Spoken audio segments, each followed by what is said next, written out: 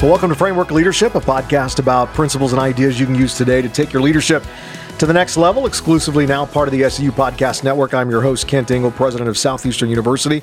And wow, I'm excited today to introduce our co-host for today's show, Ryan Leak. Yes. Ryan is a speaker, author. I mean, you're an executive coach, currently the CEO of the Ryan Leak Group, as well as a member of a teaching team at Covenant Church in Dallas, Texas. Yeah. I was there just a couple of weeks ago. Always enjoy going to Dallas. Great place to be. But it's an honor to welcome you to the podcast today. Man, I'm so honored to be here. I love everything that SEU is doing. It's really thank cool. you. You're here for our conference, and That's excited to hear you tonight. And thank you for investing in our students. So privileged to have you with us. Yeah. In today's episode, I'm excited to talk about, of course, leadership. Yep. And Ryan, through your leadership development firm, you have the opportunity to partner, my goodness, alongside leaders in so many areas, leading them, helping them to lead their organizations to new levels. You train more than, over 15,000 leaders about a year? Like yeah, so, somewhere around there. I mean, that's amazing, both in the church and in the corporate world. Yeah.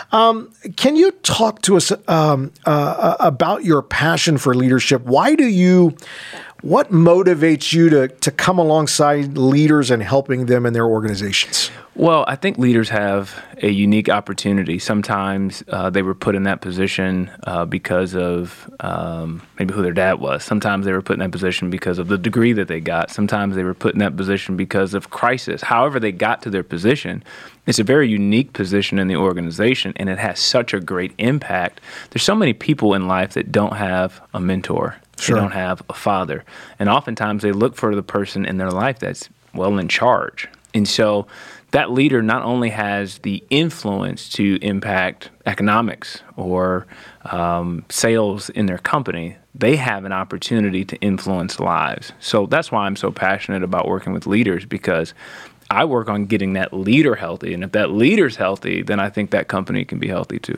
Yeah. Now you, again, as mentioned, you work with thousands of leaders and coming alongside. Mm-hmm. And when you think about leadership, mm-hmm. what are some of the great strengths that are important for leaders to have, and especially in the context, in the world that we live in today? Absolutely. I would say number one is self-awareness. Self-awareness. If that is probably the greatest work that I do, is providing a mirror for a leader, is to go, this is what it's like on the other side of you.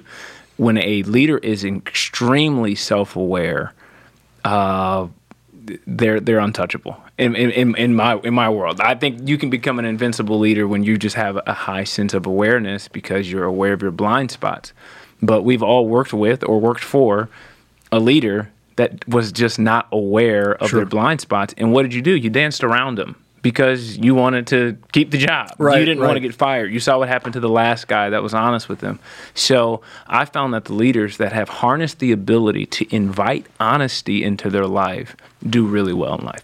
Now, when you talk about self-awareness, what are some of the components? What things do you walk through when it comes to self-awareness? Well, one, I try to measure their level of humility. Okay. I do a lot of teaching around letting go of your rightness, your infatuation with always needing to be right. The number one question I ask a leader is, when was the last time you told your team you were wrong?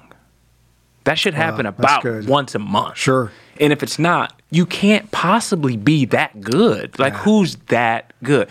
Like, there should be a consistent amount of times where you simply raise your hand and go, my bad. Yeah. I messed up.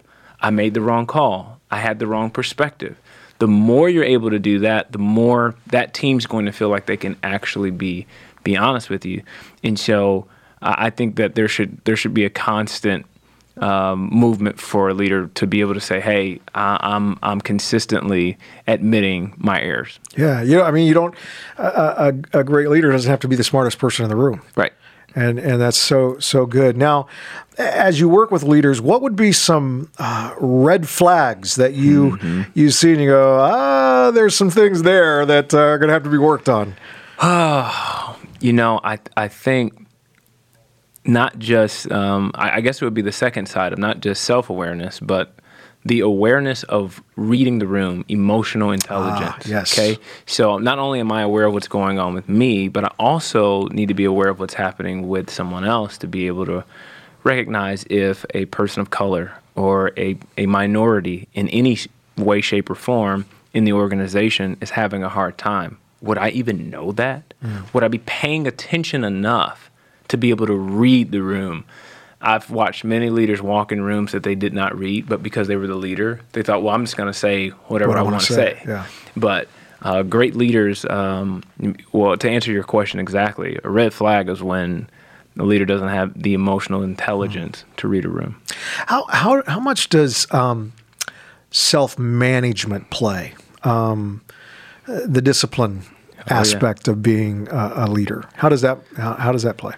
I think the reality is when you're the leader, you've got to lead yourself because there's no one else to come alongside you and give you a motivational speech every morning at 6 a.m. Right. So you've got to have questions in your realm. You've got to set up some accountability in your realm that goes beyond a board because in all reality, most boards, leaders report what they want to report to those boards and makes them look a certain way. I'm talking about real accountability. I'm talking about real, admitting something to a group of people that are holding you accountable to say, hey, you know what? I have the tendency to procrastinate, and I know I can put this off. I know I can get away with murder in this because I'm the leader. Right. No one's going to question me because they're afraid to. I don't want that. And so I think it takes great work for a leader and great humility to be able to go to a group of people and say, hey, hold me accountable. I don't want to get away with murder. Yeah. Everyone's leadership is shaped by their own experiences, good, great, bad, difficult. Some of us have been blessed to learn from good leadership, while others have more so learn what not to do with certain leaders. But each situation can still bring, obviously, a wealth of knowledge. Yeah. Talk to us about some of the experiences that marked your journey in leadership. What a great question. I think I had a front row seat to some amazing leaders, and I also had a front row seat to some bad leaders. I actually learned more from the bad leaders right, about what not to do, to go, oh, that's how he made this person feel. That's how she made this person feel. So I want to make sure I do the opposite of what they did when it comes to some of these scenarios. And so when I think about one that has marked me the most, it has to be my pastor in Dallas. His name's Ricky Tejada. There was a moment in my leadership where I wanted to cuss somebody out. Oh, I was hot. I was hot. You were ready. I was hot. And I called him, and he was just so calm, like eerily calm. I'm like, you should be mad with me. And he asked me a question that really changed my leadership. He said, well, have you prayed about it? And it seems simple. Yeah. But I had thought about it. I read books about it. I had talked to friends about it. But I actually, if I was honest, I don't think I had ever prayed about it. Ever. And he challenged me to do something. He said these words. He said, Ryan, pray for an opportunity to be honest. Wow. Pray for an opportunity to be honest. And I was frustrated with somebody who was over me. So the dynamics there were complicated. But that's what I did. I prayed for an opportunity to be honest. And about 2 or 3 months later, the door opened in a way where I could share something that was really bothering me with much grace instead of aggression. Yeah. And so that moment has marked my leadership often when I want to react emotionally to an event, a circumstance, an email, but then I pause and just go, Lord, give me an opportunity to express these emotions in the right way in a healthy manner. Yeah. What would you say to people who have been hurt by past leadership? 2 things I would say to them. Number 1, don't make somebody else pay for what they did. Don't make somebody else pay for what they did. I had a front row seat to that. I've sat in meetings where the leader arrives angry. Meeting hadn't even started. How can you be mad at somebody? It's Monday. Right. Yeah. But was taking out something that was done to him on us. And you don't want to do that. The second thing that you want to do is I believe that every leader has to have a leader. And it's why I'm so passionate about executive coaching. I work with professional athletes, and professional athletes understand coaching more than anybody. They've had a coach their entire life. Sure. And so you take singers. They have a vocal coach. Right. I mean, you look at some of these greats, they have coaches just for even specific parts of their life. And so I think every leader needs to have somebody in their corner that has a perspective that is contrary to theirs, to say, hey, allow me to be a little bit of a referee and make some calls for you when things are just a little bit off, or you're taking something out on somebody that really isn't the suspect there. Yeah. They're not the one that hurt you. Somebody else did. And I think that's a way of being able to admit, hey, I'm actually hurt here. And so let me make sure that I have a healthy outlet to process what's going on with me. Yeah, that's rich. Now, I don't want to miss an opportunity to talk to you about your documentary. Sure. The Surprise Wedding. Back in June of 2013, you made the decision to propose to your girlfriend at the time. Also got married on the same night that you proposed. Correct. The catch was that you had been planning the wedding all along. Tell the story about the surprise wedding. Yes. So my wife thought it would be cool to get engaged and married on the same day. She told a friend that. I overheard it. I was like, I don't know what that means. And so I took a couple years and just started planning to see. And really for me, it wasn't as much of a risk. For 2 years, I was wondering if it was in me. Could I even pull it off? And I thought, if I don't, well, then I just get married like a normal person. Sure. It's not going to be the end of the world. So, 2 years of trying things, failing and messing stuff up, but nobody knew. Yeah. So I really didn't have that much to lose. So, June 7th, 2013, got down on one knee, said, Amanda, will you marry me? Hollywood, Florida, Westin Diplomat Hotel. And she said, yes. I said, just kidding. Will you marry me today? And we opened up this lounge room door, and about 75 of our family and friends were standing in there with the sign that said, today, rolled in a dress, hairstylist, makeup artist, everything that you would need to get engaged and married on the same day. That is amazing. Yeah. What was going through your mind the day all of that happened? Panic, sheer panic. Florida, you know Florida well. I live in Texas. So Florida had, at the time, I believe the worst storm in Hollywood, Florida history. Wow. Maseratis were underwater, and I had planned an outdoor wedding. So the stress was pretty high all around, but the Westin Diplomat was fantastic. And, we literally made new arrangements all in a day. Wow. Well, let me ask you this. What did you learn about leadership facing that kind of stress and chaos? Part of the surprise wedding from a leadership perspective, which no one has ever asked me that question. I've been married 8 years, so that's impressive. Kudos to you. What I learned about leadership there was you got to be able to cast a compelling vision. And getting all of her friends and family on board, and getting the caterer on board and the hotel on board with what had never been done to my knowledge. I wasn't Googling surprise wedding. It was sometimes as a leader, you just have a shovel in your hand and you're paving a way. Yeah. And people are going, where are we going? You're like, you will let you know when I, right, next dig. So, so casting vision is important, and getting people on board with that and keeping them motivated. And the hardest part about all of it was keeping it a secret. Yeah. Wow. So, and having other people keep it a secret. Oh my goodness. What are, let me ask you this. What are some keys to casting the kind of vision that gets everyone on board? Yeah. What would be some components to that? I think the why has to be compelling, and it can't be just because it's your job. I think more than ever in 2021, people can smell when someone's being fake. We've learned what political correctness sounds like now.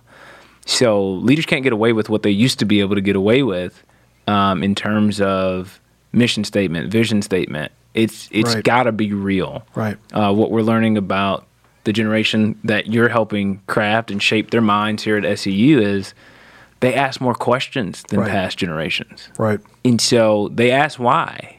So my mom, when told to tithe at church, was like, cool, that's what we do. Well, my generation would go, well, why? Why do we do it? Yeah. And just because it says it in Malachi, you're going to need a better reason Right. than Malachi Yeah. for forgiving and philanthropy and generosity. And so I think really not just coming up with a pithy statement or paying a marketing company to come up with something that's a little bit more authentic. I think it has to be authentic. Yeah. I think leaders can feel tempted to do things to either look good, feel good, or do good. And all of us feel that, like, well, how does this make us look? Especially in a culture where you can get canceled for just about anything. Right. So how does this make us look? And some of us just feel bad. We're like, well, I see what's kind of going on in the world, so let me do something. But I think really great leaders do really great work when they're just trying to do good. And sometimes it doesn't look the best, but I think people will give you the benefit of the doubt when they know that your heart's right. Yeah. Yeah. In May of 2020, you released your latest book, Chasing Failure, What If Losing Was the Quickest Way to Win. Talk to us about the story behind Chasing Failure. So Chasing Failure, I had an opportunity to meet Kobe Bryant through the Queen Latifah show on the heels of the surprise wedding. And, getting ready to meet Kobe, the late, great Kobe, Yeah. I just didn't know what we were going to talk about. I was nervous. I thought, man, the only way we're going to have an engaging conversation is if we talk about work. And if I was in the NBA. So I played college ball, was All-American, and could do my thing, but not at the NBA level. And at the time, I didn't know if I could play at the NBA level. I had never even tried. I never even tried for a G League team. So I just decided to go for it, realizing I would fail. And I thought, man, why do we do this? Why do we go away from the thing that has really made most of the successful people we know who they are? They failed at some point in time. And so I did some research on the stress levels of people jumping out of airplanes. And so this researcher actually had her patients jump out of an airplane over and over again. So they'd fly up, jump out, and get back on the plane and jump out. And she measured their heart rates each time. Fascinating. Wow. So the first time that they jumped, the stress levels were incredibly high. By the third jump, their stress level was on par with somebody that was simply running late to work. So there's something about just taking risk that you kind of get used to it, where it doesn't feel risky anymore. Right. I was writing a proposal last night for a company, and I was just looking at my wife. She's just like, this used to scare you. He goes, now you just do it. Well, it's because I've been jumping out of the airplane for a while now. Yeah. And so that's what I learned. So I had an opportunity to go try out for the Phoenix Suns, and I failed. Yeah, I was going to ask you about that. I knew you tried out for them. What did you learn about yourself in that process? Oh, my goodness. I learned that the NBA is more than what we see on television. Right. And I think it's easy for the media to have opinions about these superb athletes and what they're thinking and but they don't have a clue, you know, and what they have to go through to be who they are. Phoenix, their medical staff, I want to say the ratio was, I think, 2-1. I think there were 2 players for every doctor. Wow. So, I mean, just imagine having someone that's caring for every ligament on your body to make sure, I mean, you're a multi-million-dollar asset. Right. So they're going to do everything to make sure that you're healthy. Meal plans, strength and conditioning coach. They had a chamber where they could put you in Denver elevation to prepare for the Denver Nuggets. Well, they don't have that at 24-Hour Fitness. Right, you know what I mean? Like, exactly. I mean, there's no to compete. You've got to have everything that they have in their world. So that was very an eye-opening experience. Yeah. And just the dedication that it takes to be at that level is impeccable.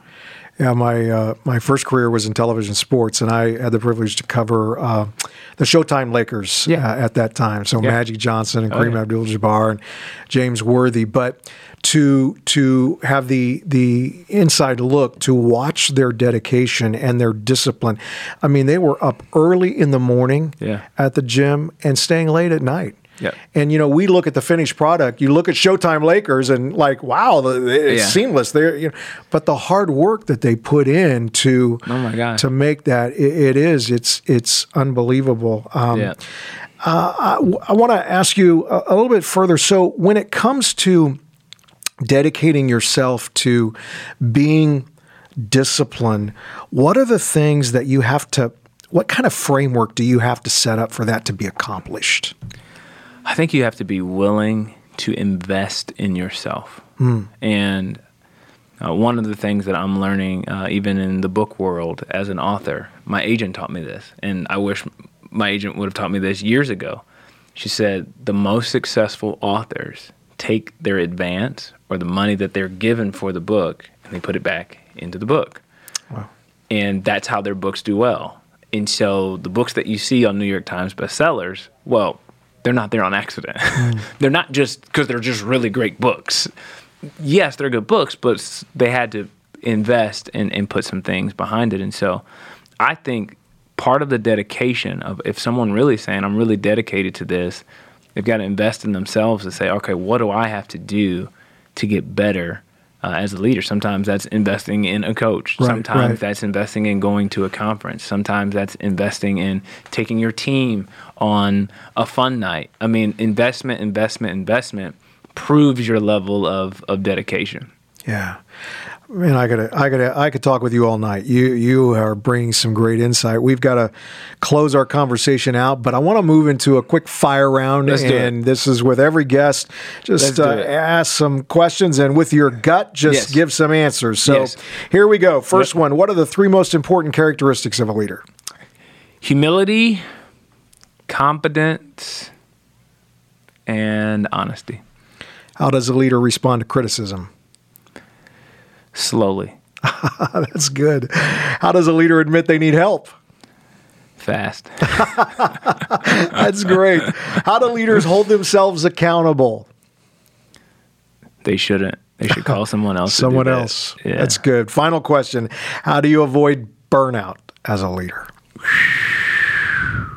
It's a great question.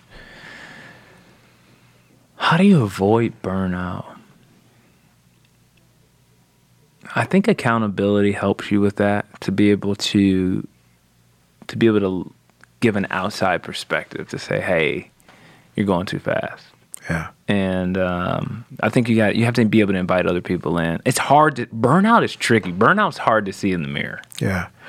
I want to add just one more question to that, because I think it kind of follows up a little bit. How do you know how to say yes to something and no to something?